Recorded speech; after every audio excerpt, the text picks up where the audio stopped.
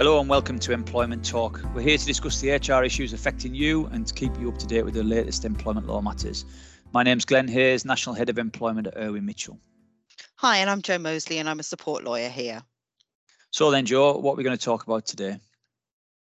Well, I was driving back from the gym yesterday morning at some ungodly hour and I was listening to LB's. Yeah, it is good. I've actually started a training regime, but hey, I was listening to LBC on the radio and Nick Ferrari was saying that people in this country didn't want to put in a full day's graft anymore and that the government was pandering to them by giving them the right to work flexibly from the first day of work. Yeah, that's what I thought. I spent quite a lot of time shouting at the radio. He was, of course, referring to the government's response to the consultation on flexible working that it started last year. But of course, he misrepresented the changes that are going to happen. And I thought it'd be a good opportunity to discuss this topic in a bit more detail. So what is going to change then, Jo? Well, before we get into the detail, I'm going to give you a quick quiz.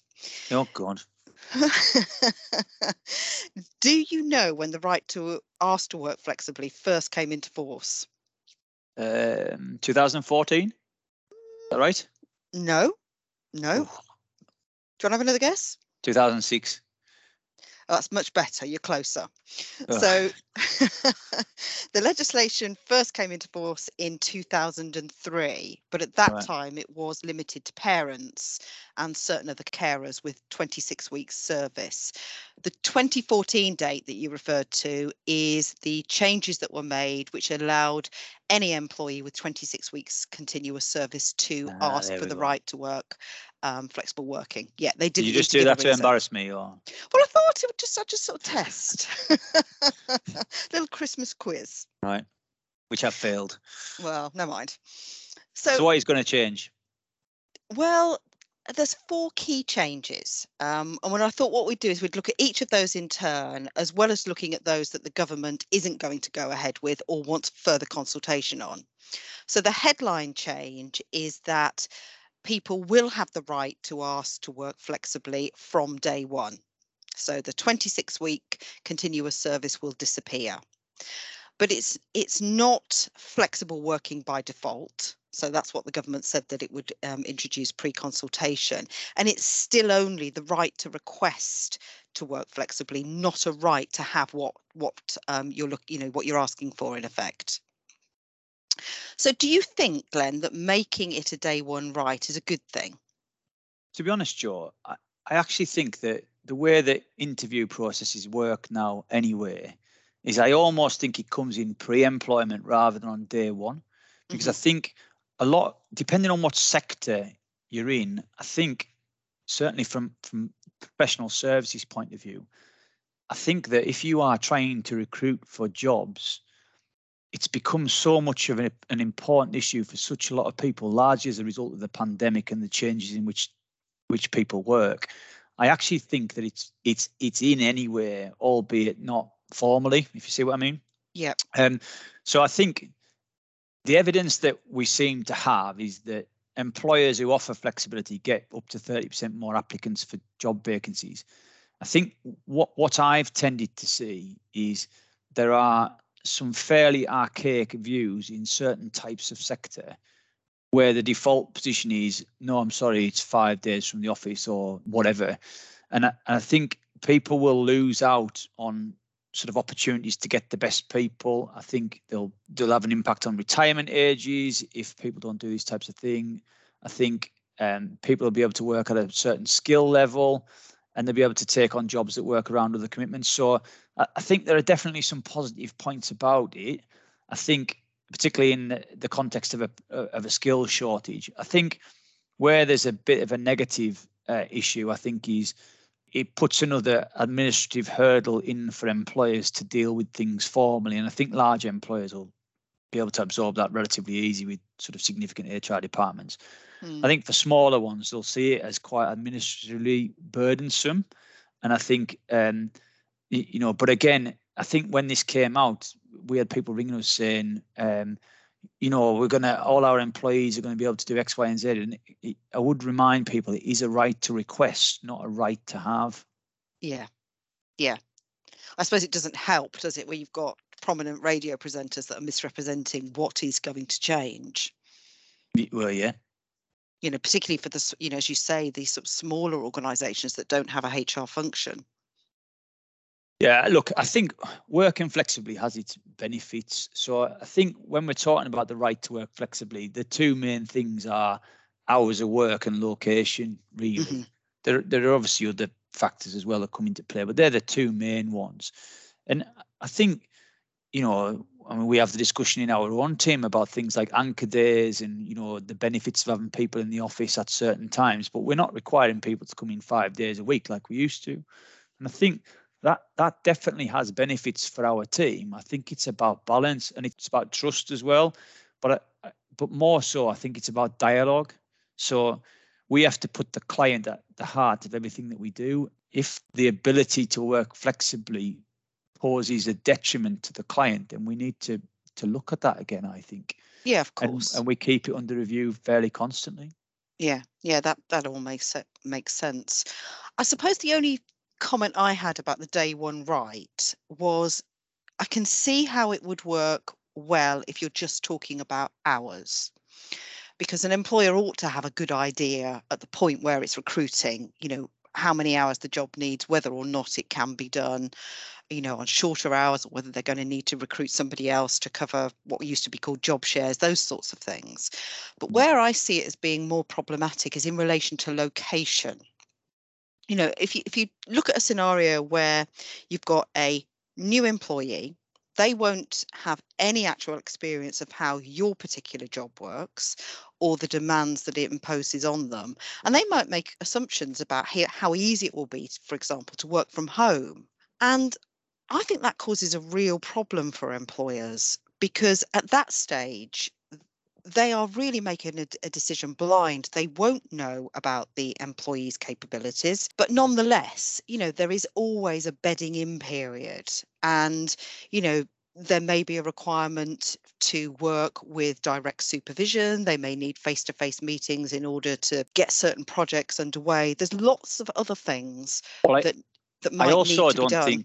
I also don't think that people will understand the culture of your organization. So that's true. If they've come from a different organization and the culture is X and yours is Y, and you believe that Y is better than X, then don't they need to sample that in order to, on a regular basis with different people and different views in order to understand what you're trying to achieve? So yeah, I do think there is an issue there, definitely, but there's nothing to stop somebody from an employer saying, for example, for the first, whilst you get up to speed with X, Y, and Z, then, we want you in this much time, but after that we'll review it and we'll change it in line with the request you're making, or, whatever. There's nothing wrong with that in my view. No. And I think a lot of employers are already doing that, aren't they? Albeit they don't generally have these discussions at day one, but they are, even if they don't think something will work, often they're putting in place a trial period so that at least then if it doesn't work, they've got real evidence that they can go back to the employee and say, look, we've given it a go, it's not worked, therefore we're going to have to go back to, the hours or the location at which you worked before. And Joe, without being too legalistic about it, they've got the ability then, if an employment tribunal claim is brought, to say, look, we aren't the sort of organisation that just routinely turns down these requests. Okay, we gave it a go. We tried. We spoke with the employee. It didn't work for these reasons. What are we supposed to do? Yeah. You've got a much better argument in front of an employment tribunal, in my view, if you've given it a go and it hasn't worked, than just blanket refused it in the first place. Yeah, absolutely. That's a really good point. So let's move on then to the 8 business reasons that employers can rely on if they're going to turn down a request. The government was looking at whether or not it needed to either change or adapt those.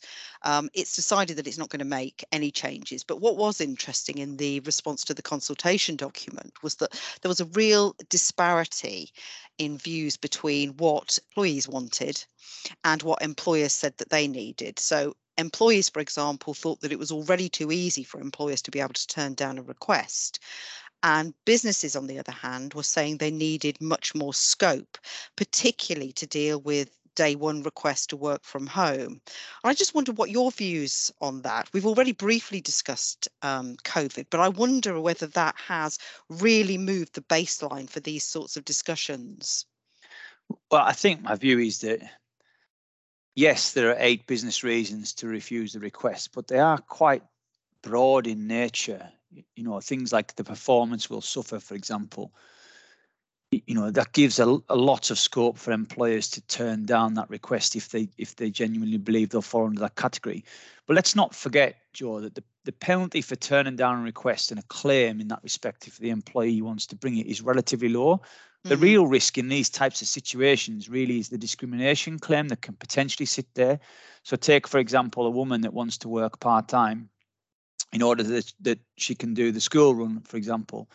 The tribunals now largely acknowledge on the whole that women have still primary responsibility for childcare in the vast bulk of situations. So there's a potential indirect discrimination complaint there if an employer imposes a 9 to 5 working hours regime. So, and the penalties for that are much more significant than the flexible working stuff. So I think the good employers will always enter into a dialogue and say, right, we perceive the problems with this request to be these. Okay, can we have a discussion, okay, regarding that issue, and in order so that we can make an informed decision? I think the difficulty with doing that at day one is there's no real relationship there with the employee, because you don't know them at that point. You don't know much about, other than perhaps a couple of interviews and a sort of getting to know you, conversation or whatever. You don't have the same relationship at that point. So I think that's the difficult thing. That the thing that has changed all this, of course, is the sort of pandemic and many people being forced to work from home, and people get used to that. And I think it's difficult to sort of roll back from that. So if you've got some members of staff that have continued to work from home and it's worked, I think it's quite difficult to then refuse requests. Now, ACAS codes and things like that will say, look, it's a first come, first served basis, but I'm not sure that's the greatest way of doing it for most of the situations. It's just trying to work out whether it works for your business or not. And I think if you start from the position of, we're going to see whether this works, or we're going to try and make this work, rather than default position is no, I think employers are in a much better position. Not just because, they'll ward off legal claims, but I think actually the relationship with the employee on the back of it, we've tried to give it a go, for example, will be much stronger. It's an interesting point you make, actually, because I suppose a lot of it is about the quality of the discussions that you have with the employee, as you've said, rather than necessarily going through the checklist of, which of these grounds can I rely on? And I suppose actually that is going to be very, very difficult, as you say, if you don't know the person very well. They've not actually started working for you. Well, quite often in advance of so if somebody puts in a flexible working request and the employer comes to us and says, I really want to turn this down for these reasons, I think quite often in advance of that formal meeting, my advice to that employer would be, rather than just ambush the employee at the meeting itself, why don't you write to them and say, look, we're going to have this meeting on X date, but I want to give you some preliminary views in advance of it, because I want you to have a think about it before you come to the meeting. And we see some concerns in relation to this. So, for example, if somebody wanted to work, 10 till 3, and your peak time was 8 till 10, then clearly that's a problem. So, pointing out that the peak period might be from 8 o'clock till 10 o'clock, and do they have any suggestions on ways to get round that for it to be observed by other members of the team or whatever, so that you saying to them, look, I'm willing to consider these things, but these are my preliminary views, and this is what I'm concerned about, and this is how I think it's going to impact on performance. But do you have any solutions for me to try and get around those issues? I think that's really important, to be fair. The difficulty, like I say, is I think you don't really have the relationship on it from a day one point of view. Yeah, no, that makes sense. Well, that leads us very nicely on to one of the other changes that the government are going to be making, and that is they're going to put an obligation on employers to consider alternatives if they can't grant the request that the employee has made in its entirety. Do you think that's necessary? And have you seen any evidence that employers regularly ignore viable suggestions that have been made by the employee? I think most good employers will consider things on its merits. I think there's not many that just start from the default computer says no type situation, not least because they're worried about sex discrimination claims normally, or disability discrimination claims, for example. So I don't think that will make a massive difference, because I think most good employers would and should do that anyway. Yeah. Okay. Well, the other significant change is around time limits. As you know, currently employees can only ask to work flexibly once every 12 months. And the government has recognises that things change and has said that it's going to increase that to being able to make an application twice a year. And they're also looking at how quickly employers have to determine the application. So at the moment it's 3 months, but they're going to reduce that down to 2 months. Do you think that will make much difference? Well, I don't see why it takes 3 months to deal with a request anyway, quite frankly. So if somebody writes to me as their employer and says, I want to do X, I think, common decency would probably mean that I get on with it and it doesn't take me 3 months to do it. So on that side of things, I don't think it's a major issue. I think most employers get on with it anyway. I think the 2 a year rather than 1 a year, I mean, if it's the same request, is it really going to have changed that much? If it's a different request, I suppose administratively, if you're a small organization, that could cause a problem. So there's no differentiating factor depending on the size of the organization and its, for example, its HR capacity. So clearly for some organizations, I think that will be administratively difficult.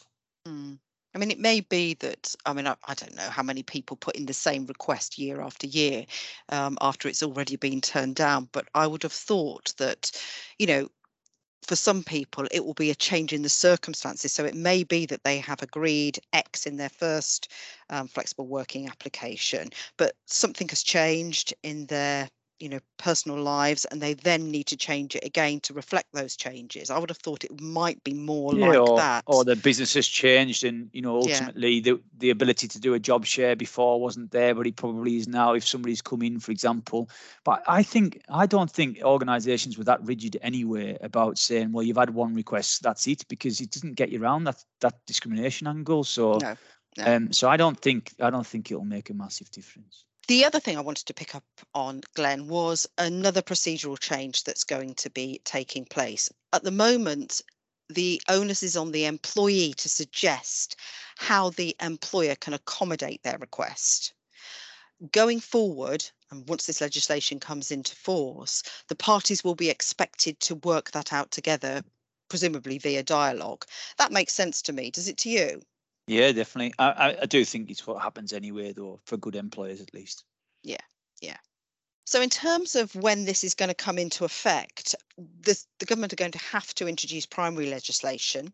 So it's not something that's going to change immediately. There is a private members bill going through the Commons at the moment, which the government has said it's going to support, and that will make changes to the number of requests that you can make each year, so going from 1 to 2, and the time frame within which the employer has to consider those requests.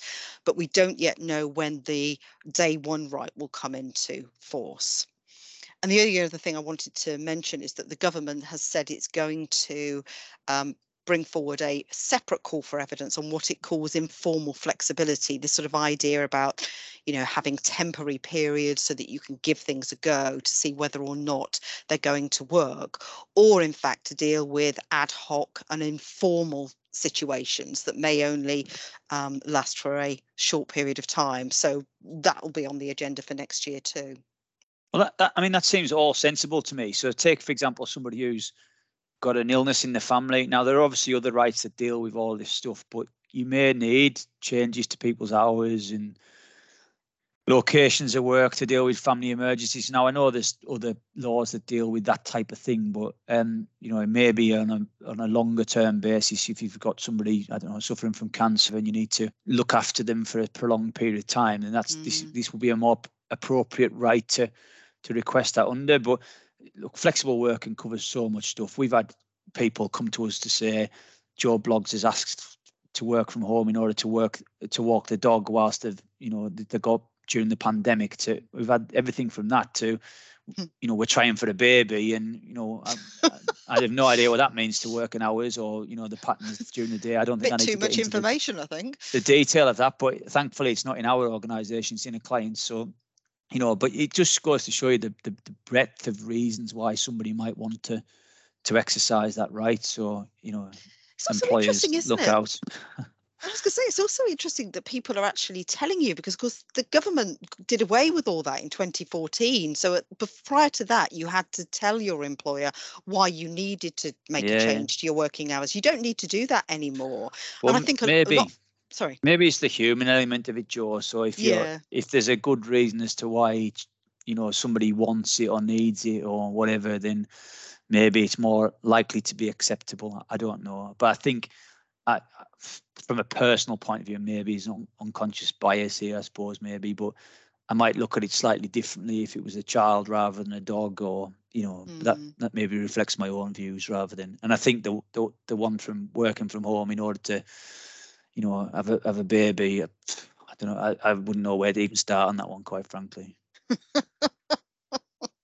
Probably where we should wrap this up, to be fair. Indeed.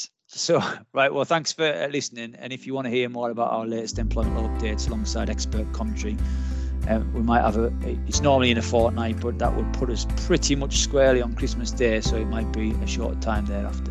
Thanks for listening. Brilliant. Thank you, Glenn. Bye-bye. Thank you.